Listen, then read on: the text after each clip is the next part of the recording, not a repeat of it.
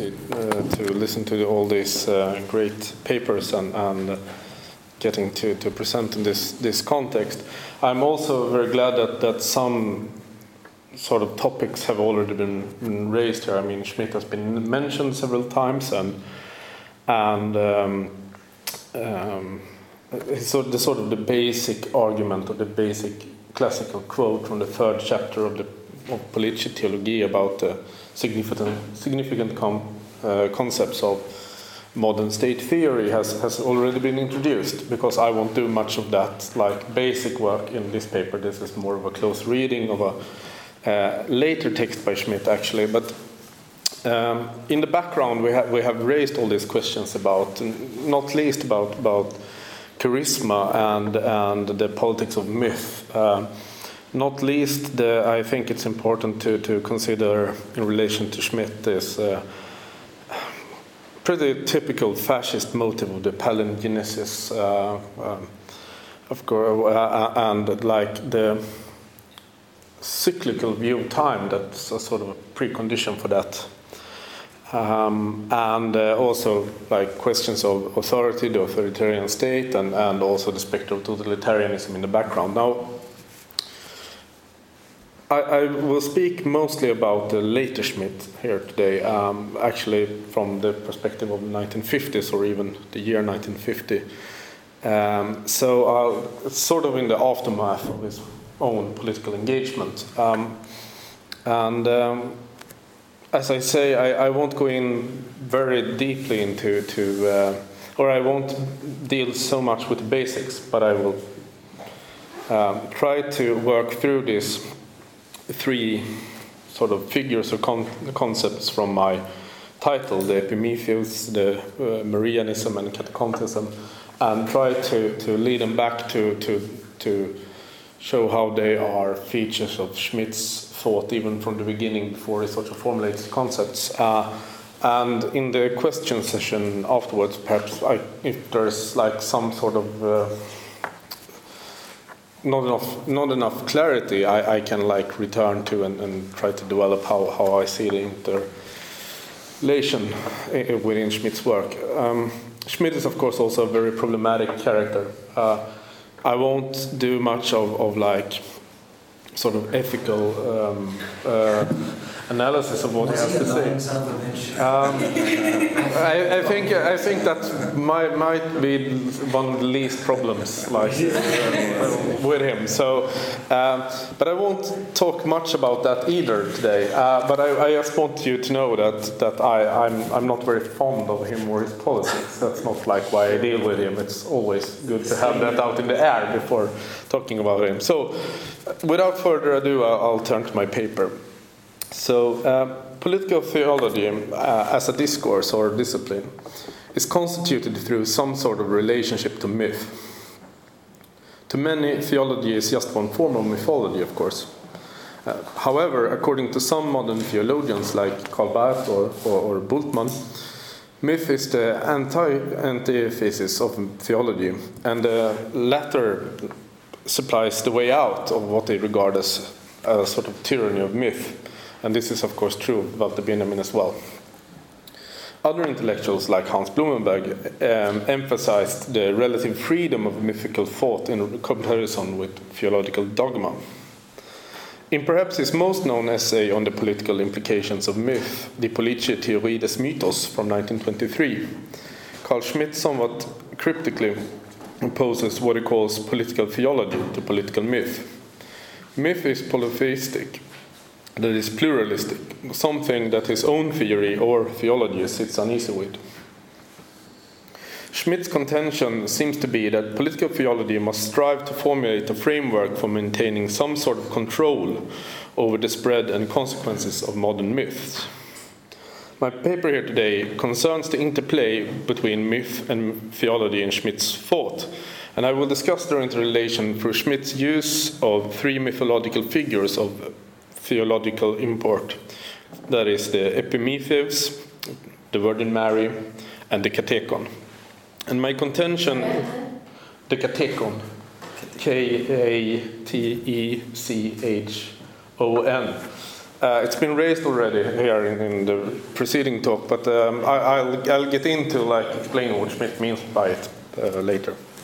So my contention is that the basic structure of Schmitt's political theology and its place in modern thought, as perceived by him, can be discerned through an analysis of the way he employs these figures.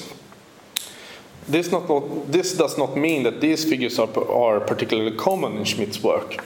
It does, however, mean that the way he uses them is particularly telling.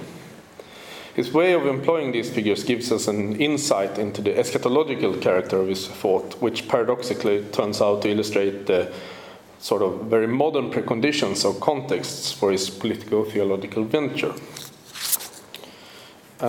Reading Schmitt's text on the modern theory of political myth, it quickly becomes apparent that a primary concern for him was to decelerate the growing political fragmentation following the development of modern social mythologies, for him best represented by the work of the revolutionary Georges Sorel.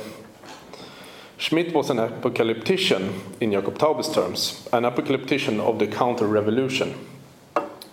That, however, does not mean that he longed for the end times, for Armageddon and final judgment. On the contrary, Schmitt wanted to keep the eschaton at bay.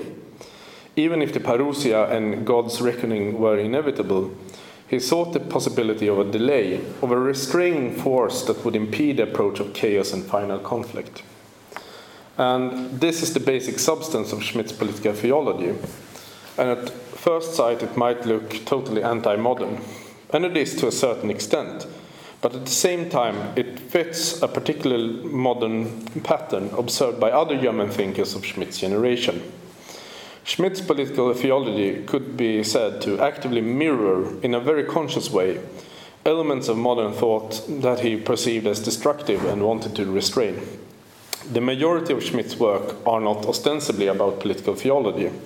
They generally deal with worldly juridical matters, such as constitutional affairs, the principles of legality, and the like. Granted, Schmitt's perspective is not solely oriented towards the day-to-day of public life, so to speak.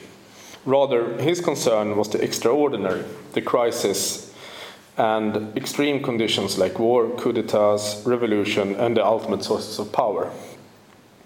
And that's how political theology as a discipline or discourse comes into the picture. All of these elements of crisis fit within a frame of eschatological interpretation of world historical events. My suggestion is that we should read Schmitt's politico-theological interventions as articulating a position within a specific modern regime of historicity, something that makes his interventions not directly anti-modern, but rather alter-modern. Alter-modern, yeah. Other members of Schmitt's intellectual generation suggested that modern conceptions of world history should be regarded as something of a secularized Judeo-Christian eschatology. To some extent, this is not a particularly extreme assertion. Comparing historical events with mythological figures and images for poetic effects, that is, after all, pretty common. But there is a stronger claim of this sort of secularization, where the point is that what we are dealing with is not conscious comparisons at all, but rather the basic structure of imagination that informs our whole capacity to understand and order, to find meaning in history at all. Basically, modern conceptions of time and history tended to produce their sense of meaning, their sense of legitimation, through appeal to some kind of future instance. Historical development was to become the answer to contemporary suffering, a pattern that applies to both paradigms of economic or humanistic development, as well as to revolutionary politics. As Schmitt would put it in 1950, in one of his first publications after World War II, I quote, "Today, every attempt at a self-understanding ultimately proves to be a situating oneself by means of the philosophy of history or a utopian self-dislocation. Today, all human beings who plan and attempt to unite the masses behind their plans engage in some form of philosophy of history." End of quote. This observation on the importance of the philosophy of history introduced an essay dealing with a book published just a year before, namely Karl Löwit's Meaning in History. This book came to have a formative influence on the debate regarding the implications of secularization in Germany during the coming decades. Löwit had, of course, written a pseudonymous scathing critique of Schmitt in the 1930s and regarded the jurist's theories as an intellectual expression of the same European sickness that had produced the totalitarian horrors of the 20th century. This is, though, a fact that was unknown to Schmitt in 1950. Yeah, Hugo Fiala is the name. It's said that Schmitt thought it was Lukács who had written it. And of course, Schmitt was really upset when he found out later in the 1960s that it was Löwit, because it's very obvious from this essay that he admires Löwit to some extent. Anyway, Schmitt's type of occasionalist, decisionist thought, Löwit claimed, was the peak of an historical tendency towards nihilism afflicting the European intelligentsia. After the loss of faith, European thought desperately turned to other forms of guarantees of meaning, even if they could only be found in pure decisiveness itself, or in the decision for bare decisiveness, as Löwit puts it in the essay from 1935. But in fact, Schmitt was closer to agreeing with Löwit on the problems afflicting Europe than Löwit perhaps would have acknowledged. Schmitt's approach to myth and political theology explains how and why. The essay in which Schmitt commented on Löwit's book, Drei Möglichkeiten eines christlichen Geschichtsbildes, Three Possibilities for a Christian Conception of History in English translation, was overall a rather positive assessment on Löwit's book. Schmitt, however, wanted to counter one point. In his view, Löwit had misinterpreted the possibility of a merging of Christian eschatology and historical consciousness. Schmitt obviously saw his own conception of secularization mirrored in Löwit's, though he saw fit to introduce a more active Christian element to counter certain tendencies in it. In Löwit's view, the human need to interpret history at all as some sort of meaningful story grew out of the experience of suffering. As he puts it, quote, "The interpretation of history is, in the last analysis, an attempt to understand the meaning of history as the meaning of suffering by historical action." And in the Western world, the problem of suffering has been faced in two different ways, by the myth of Prometheus and the faith in Christ. The one a rebel, the other a servant. End of quote. When Löwit chooses to compare Prometheus and Christ in this way, and with them myth and faith, he simultaneously brings forth the central theme of his book. That is, how ancient Christian and after them modern conceptions of history are constituted in a structural way. The question of suffering and its legitimation or delegitimization is also made clear. Basically, what we can see expressed here are two different convictions. Either suffering can be explained through the powers of myth within a cyclical universe of eternal recurrence, the laws of which are based on immanent principles, as a punishment for transgressions against the orderly functioning of things. This is then the ancient way of understanding it. Or suffering is explained as a feature of this world for now, a product of the sin in this world, and it will be redeemed in the world to come through Christ's second coming and the final judgment. Modern historical thinking has inherited the orientation towards the future from Christianity, but it is concerned with immanent causes of history's movement and does not believe in its sort of transcendent guarantor in God, basically. Modern philosophy of history, according to Löwit, is a compound of ancient and Christian elements, and this is the reason for what he calls its dim vision in comparison with either of its two sources. Whether or not modernity's view is dim from a compound of faith and reason, it is striking how well the idea of a compound between myth and eschatology effectively describes the basic structure of Schmitt's political-theological figuration, so to speak. It is this figuration that earns him my suggested title of Modern Epimetheus. And it is this political-theological figuration that I will try to describe in what follows. I will return to Löwit's book and its more to its exact importance for Schmidt's political theology of history, his political eschatology, one might say. But first, I want to talk a little about the figures of Prometheus and with him Epimetheus. Now, I'm guessing that everybody knows Prometheus, but still, in Greek mythology, Prometheus was a titan who stole fire from the gods and gave it to mankind. And for this and other crimes against Zeus, he was chained to a cliff and subjected to an ever-returning eternal torture, basically an eagle coming every day and eating his liver. And through his association with fire and his rebellion against the gods, he became a symbol of civilizational and technological progress, especially in modern appropriations of this myth. Karl Marx, for instance, called Prometheus, quote, the greatest saint and martyr of the philosopher's calendar in his doctoral dissertation. Generally speaking, Prometheus has been envisioned as a friend of humanity in opposition to the old orders of divine hierarchy. And this view of Prometheus is probably what connects him to the myth of Pandora and her box, as the latter was opened by Prometheus' brother, Epimetheus, who had been seduced by Pandora and therefore sprung the trap of the gods that this sort of led to the whole downfall of Prometheus. In the old Greek tradition, Epimetheus is thus depicted as sort of the antithesis of Prometheus.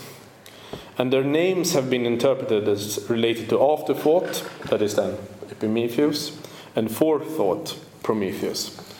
The afterthought of Epimetheus is not seldom taken to imply a lack of intelligence.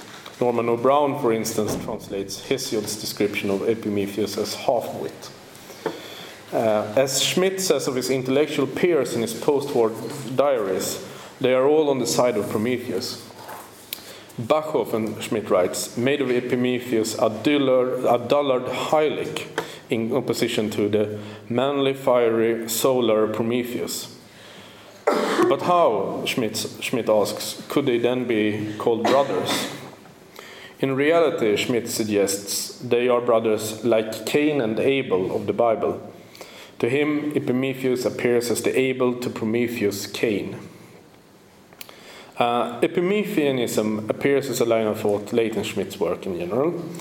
And Schmidt gets the figure of Epimetheus from his friend, the poet Konrad Weiss, who used it in a book published in 1933, a book entitled Der christliche Epimetheus. Weiss takes the place of a central poetic reference for Schmidt that was once held by or originally held by the expressionist Theodor Deubler, who was adored by the young Schmidt. After World War II, Schmidt wrote that Weiss came to replace Deubler in his sort of pantheon because of the latter's nourishment, as he puts it, from Promethean Atlantic Gulf streams. Relating Prometheus to the Atlantic Ocean this way emphasizes how Schmidt envisages the connection between Prometheanism and his conception of modernity as emerging from the English turn to the sea and away from continental Europe following the Reformation and the English Civil War. The Christian Epimetheus of Weiss therefore appears as a specifically counter-modern or, yet again, alter-modern figuration when appropriated by Schmidt. Something that wouldn't have bothered the radically conservative Weiss, of course. When Schmidt calls himself a genuine, if unworthy case of the Christian Epimetheus after World War II, this could be taken as describing his engagement with Nazism. That is, the collaboration with the Nazis could be likened to opening Pandora's box. And this would be Epimetheanism as a backwards admission of guilt. But there is something more to Epimetheus in Schmidt's thinking. As a mythological figure, Epimetheus is not just a simpleton. He can be described as expressing genuine faith. In contrast to his brother, Epimetheus does not challenge the gods. Instead, he accepts their gifts willingly and dutifully, whatever may come of it. Therefore, Epimetheanism entails an element of prescribed necessity. When Prometheus proclaims his dissidence with the godly order and attempts to challenge the fate of humanity, Epimetheus accepts his fate and acts accordingly.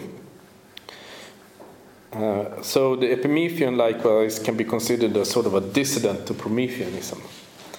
In the words of Conrad Weiss, quoted by Schmitt in the late 1940s, the Christian Epimetheus can encourage us thus: fulfill that which you must. It is already always fulfilled, and you only give answer.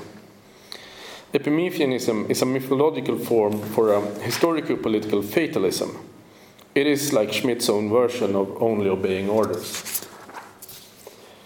The direct occasion for Schmitt's conception of the three possibilities essay was, as I said, his reading of Karl Löwith's great work on the secularization of Western historical consciousness, meaning in history. Löwith's work is an important context for understanding Schmitt, and not only in this particular case. I believe that much could be gained from a reading of Schmitt's later work on political theology, not least Politische Theologie 2 from 1970, against the discourse on secularization in West Germany during the 1950s and 60s. This is, of course, not an discourse or a debate that Schmitt openly refers to, but Löwith's work can reasonably be claimed as the fundamental target of Hans Blumenberg's Die Legitimität der Neuzeit, first published in 1966, which in turn was the object of critical discussion by Schmitt in the afterword to Politische Theologie 2. So it's like in there in the background. But besides this specific contextualization, reading Three Possibilities against Löwith's book discloses important elements of Schmitt's general view of history: the continued importance of eschatology in modernity, the inherent implications of mythical figures, and how his political theology is supposed to work sort of as an intellectual project, or perhaps rather the eschatological framework in which Schmitt's political theology is employed as an intellectual project. To summarize Löwith's narrative, one could say that Judeo-Christian eschatology, according to him, finds its traditional form in Augustine's theology, where worldly history is regarded as empty of meaning and all hope for salvation is placed sort of outside of creation, in the hands of the Almighty Creator God. This theology is then challenged during the High Middle Ages by the theology of Joachim de Fiore, who attempts to read worldly history prophetically, interpreting its meaning through biblical exegesis. This way, Löwith argues, it becomes possible for Joachim and his millenarian followers to invest worldly history with supernatural meaning. Not only can we see God working through worldly history, argues Joachim, we can also expect salvation within worldly history as a peaceful kingdom prefiguring the return of Christ at the end of days. Christian eschatology thus evolves from a condemnation of worldly human history into an affirmation of its inherent teleology as a path towards worldly perfection. This structure, Löwith claims, is the foundation for Hegel's conception of history as the self-realization of spirit, even if Hegel collapses the transcendent God into the immanence of history. To Hegel, history is one and immanent to the evolution of Logos. God's providence is turned into the cunning of reason, and it is this conception of Logos, Löwith argues, that makes it possible for Marx to develop his view of the economic base for history and the class struggle. In Marx and other moderns, we find an affirmation of worldly activity as inherently messianic, even though they themselves cannot see their own messianism as such. At least that's Löwith's argument. What Löwith presents, though he does not use the term himself, is something of a Promethean turn of the eschatological conception of time through an immanentization of messianism. That is, the shift from Christianity's patient expectation of God's transcendent grace to a focus on immanent work by mankind itself signals something unmistakably Promethean. Erik Fögelin's thesis on Gnosticism, another object of critique in Blumenberg's Die Legitimität der Neuzeit, and hence also an important background for Schmitt, frames the 17th century Puritan revolution in terms of Prometheanism. Fögelin also emphasizes the role of Joachim for laying the ground for this development. The radical Protestant and Joachimite idea that the kingdom of God was in fact already an earthly reality, or at least possible to realize within the immanence of creation through faithful human striving, was inherently Promethean according to Fegelein. It is a radical, revolutionary idea, opposed to the conception of an eschatology dependent on transcendent grace. In this, it was sharply distinguished from traditional Christian faith and the inherited theological structure of Augustine's eschatology.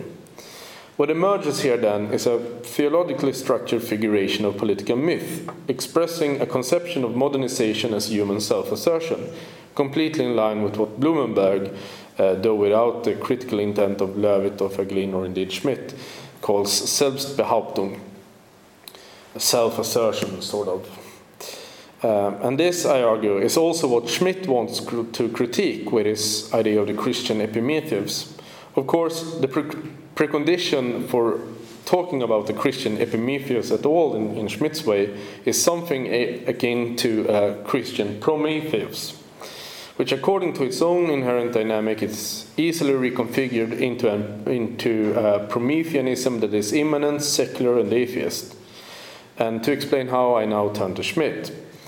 In the Three Possibilities essay, Schmitt seems to agree with the basic narrative that Löwit presents in Meaning in History. Indeed, it has very many similarities with the narrative from Politische Theologie, Römische Katholizismus und politische Form, and other works where Schmitt touches upon an outline of a theory of political theology and secularization. The Christian Prometheanism of progressivism that can be constructed out of Löwit's and Fegelein's studies on the modern reconfiguration of eschatological faith is strikingly similar to what Schmitt calls the religion of technicity in several of his works. And this is sort of Schmitt's designation or description of technological progressivism, modern idea of the salvatory potential of technology. However, as I stated earlier, Schmitt takes issue with Löwit's claim that a Christian history is nonsense, for which Augustine's distinction between world history and grace is paradigmatic. Schmitt, contra Löwit, wants to argue for a Christian conception of history, and it does so precisely through that merging of eschatology with worldly history that Löwit would like to question. At the same time, Schmitt remains opposed to the Promethean turn of modern historical consciousness. How is this possible? Well, here the figure of Epimetheus is of utmost importance. Schmitt underlines three remarks apropos Löwit's work. First, he aligns Löwit with something he claims is a paradoxically strong strand in modern thought, a general tendency to compare one's own time with, quote from Schmitt here, the time of the Roman civil wars as well as early Christianity, end quote. Schmitt calls this the great historical parallel, and he particularly mentions the revolutionary Saint-Simon. But he insists that Saint-Simon is not alone in this idea of the revolutionary age being an age of forming of new religions reminiscent of year zero, basically, in the Roman Empire. Basically, Schmitt's assumption here is that Löwit illustrates that the problem with the modern conception of history is a product of Christian eschatology, and hence modernity is contemporaneous with Christ in a formal sense. It is important to note that Schmitt does not simply affirm this contemporaneity, but that he primarily identifies it. His own position, deeply indebted as it is to the Roman Catholic Church, or his own rather his own idea of Catholicism. And Schmitt is very much aware of the fact that that Catholicism's ecclesiastical bureaucracy is at least a few hundred years younger than this. But this is exactly the point. Schmitt sees an importance in a form of institutional mediation that modernity has forgotten in its longing for what can be described as parousia and eschaton. Second, Schmitt questions the separation of historical consciousness from eschatological faith made by Löwit, among others. To Schmitt, there is a clear possibility of a bridge, as he calls it, offering a specifically Christian eschatological conception of history. One could describe this as a way of conceptualizing history as meaningful, while accepting Augustine's view of a sinful man and a sinful world history. Schmitt's bridge between history and eschatology, consciousness and faith, as he puts it, can be found in the figure of the katechon, the restrainer from Paul's second letter to the Thessalonians, and I will shortly return to this obscure figure. Third, Schmitt argues that the essence of Christianity is not found in some sort of morality or in a doctrine. Neither can it be conceived as a religion in the sense of comparative religious studies. Rather, Schmitt writes, Christianity must be conceived as a faithful observation of, in his world, a singular historical event, the incarnation in the Virgin Mary. What is essentially Christian, according to Schmitt, is therefore the Marian image of history, which is Epimethian in the sense envisaged by his friend, the above-mentioned poet Conrad Weiss. As Schmitt puts it in his glossarium, our enemy always repeatedly fails in the face of these three secrets: the incarnation of the Son, the virgin birth, the resurrection of the flesh. Of these three secrets, only the second contains the approach to history, through the Virgin's consent to the will of the Lord. I didn't really consider this when I wrote the paper, but when I went through it earlier today in the morning, I just can't believe I missed the our enemy part, which is obviously to me strikingly like an anti-Semitic remark here. Like, who is the enemy who repeatedly fails in the face of three secrets like the incarnation of the Son, the virgin birth, and the resurrection of the flesh? I mean, it's sort of, it just struck me like from nowhere that it feels rather, well, identifying the Jew with the anti-Christian, so to speak. It should be underlined that the Annunciation of the Lord must be regarded as a very particular way of thinking not only the singularity of the Christ event, but also the great historical parallel that Schmitt claims to find in modern thought. That Weiss and Schmitt emphasizes the Virgin Mary and the particular Marian conception of history, in contrast to, for instance, a Christological one, is significant since it radically shifts the perspective on the incarnation. Rather than focusing on how God becomes the Son of Man, basically one of us, the Marian perspective tells the story of how God's demands fall upon us all in seemingly contingent manner, uncaring for our individual welfare or wishes. What is at stake here is our confrontation with God the Father as our Lord, not with the Son as our redeeming other. Marianism also contains a clear way of responding to God's commands through obedience. Marianism has its own eschatology and view of grace, clearly expressed by Conrad Weiss through Mary's words as a response to the Annunciation in Luke chapter 1, verse 38. Behold the handmaid of the Lord, be it unto me according to thy word. This is to some extent an occasionalism, but not the nihilist kind that is generally read into Schmitt's work, as for example paradigmatically by Löwit in the well-known article The Occasional Decisionism of Carl Schmitt that I've referred to earlier here. Rather than challenging established order through an adherence to a more authentic relation to nothingness, Marianism is an expression of a will to counter what is perceived as modern nihilism through an adherence to the will of the Creator, whether it is mediated through creation in immanent laws, so to speak, or expressed in unmediated decisions, extraordinary measures, miracles, and Schmitt's doctrine of sovereignty can be seen through this. The Creator may work through nature or through His sovereign grace, fully exhibited through the figure of Mary and her miraculous pregnancy. Conrad Weiss writes that history bears witness to strong creatorizations And I believe that this is, he uses the word kreaturierungen, which is difficult, but that I sort of assumes is his neologism, and I'm would be very glad to to have this explained to me if it's not a neologism. But still, creaturizations of insertions of the eternal into the course of temporal epochs. From the Marian perspective, immanent creation runs its own course, but its very nature of createdness, the very fact that it is creaturely, opens it up for the miraculous transgressions of moments when the will of God transcends creation's immanent laws.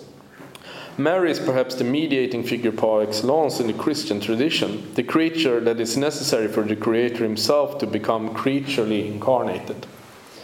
Mary is an essential part of salvation, but she is also, however holy, outside of the Trinity.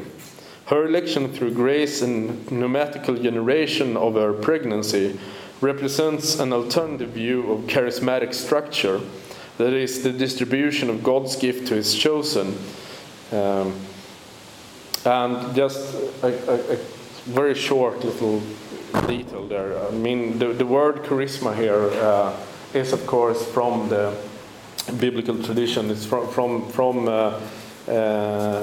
Saint Paul, that talks about charismatic gifts to the congregation, and there is a sort of a, it's not even hidden, but it's an important context for Weber's conception of charisma, is that he takes it from the German legal historian Rudolf Sohm, who wrote 2 books on church, the history of church law, which he was an ardent opponent of because he was a radical Protestant and a radical anti-Catholic thinker. This is one of the great inspirations for Schmidt's thinking. He totally buys Sohm's sort of history of the Catholic Church, but he turns it around. The idea that God's charisma could be mediated through sort of a church, a bureaucratic structure, was like anathema to Sohm. But Schmidt sees this as like the great contribution of Catholicism, the institution that mediates grace, basically. Thinking along Schmidt's theory about political theology, we can take Mariology as the metaphysical expression of an institutional ideal. Marian theology shows how Schmidt's understanding of the miracular exception and decisionism from politische theology can be related to the concrete order thinking that is expressed in other of his works.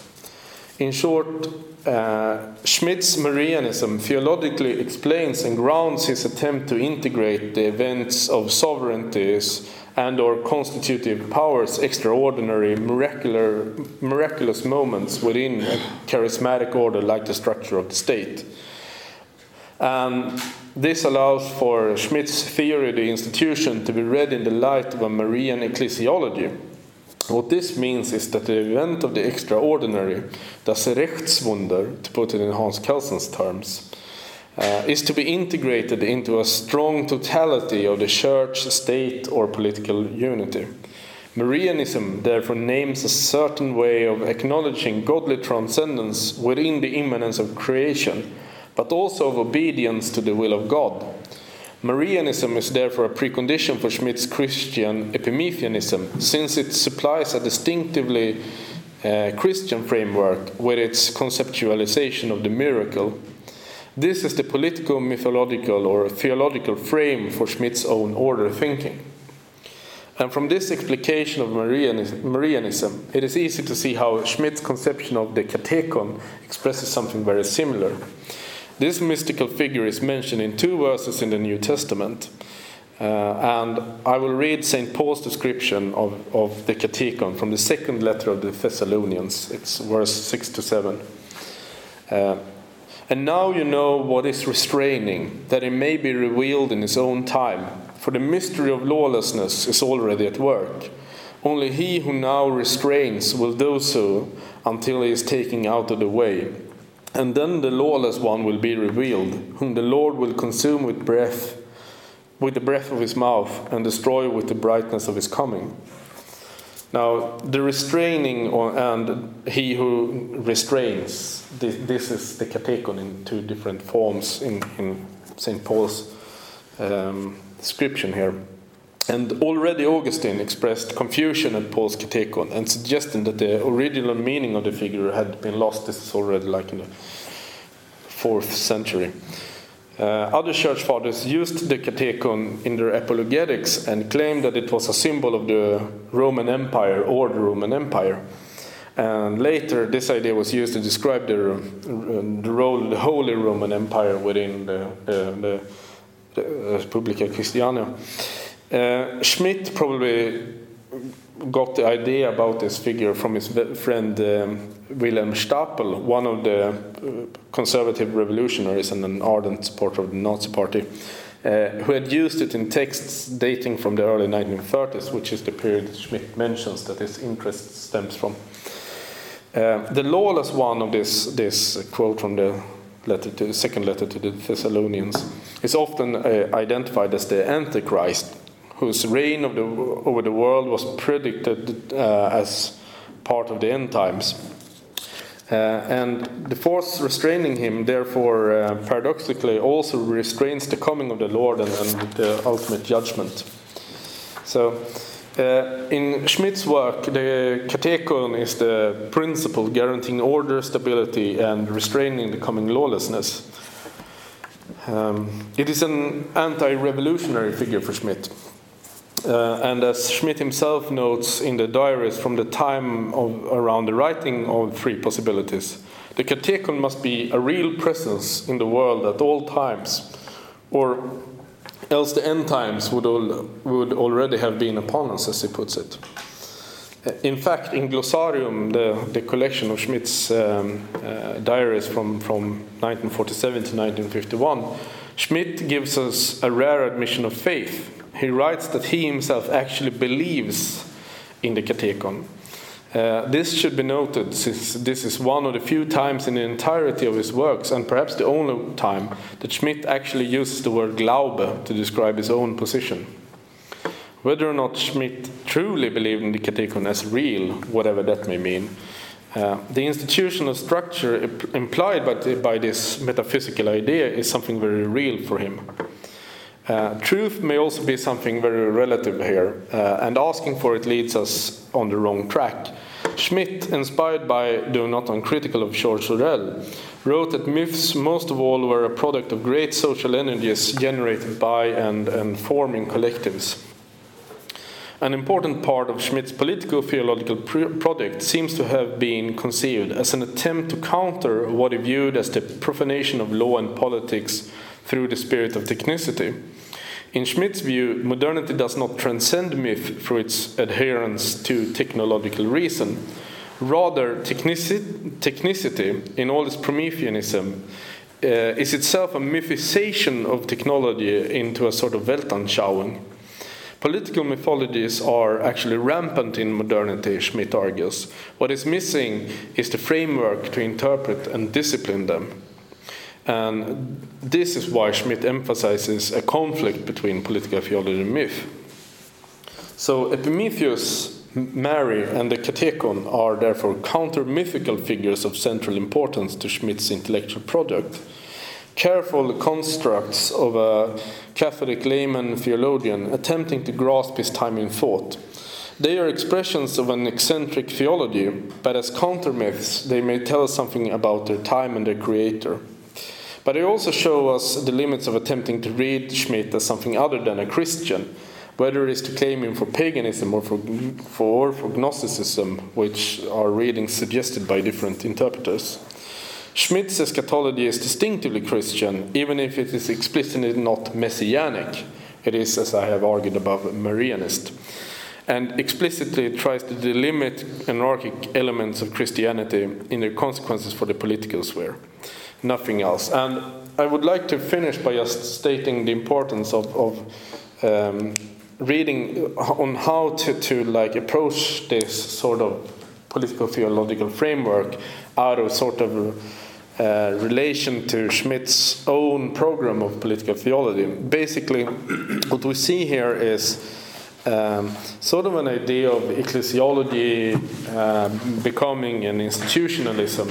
So when Schmidt works with these mythological ideas in a sort of forming a theological pattern, he's also at the same time working on a framework for his own institutionalism, political institutionalism, or what he called concrete order thinking.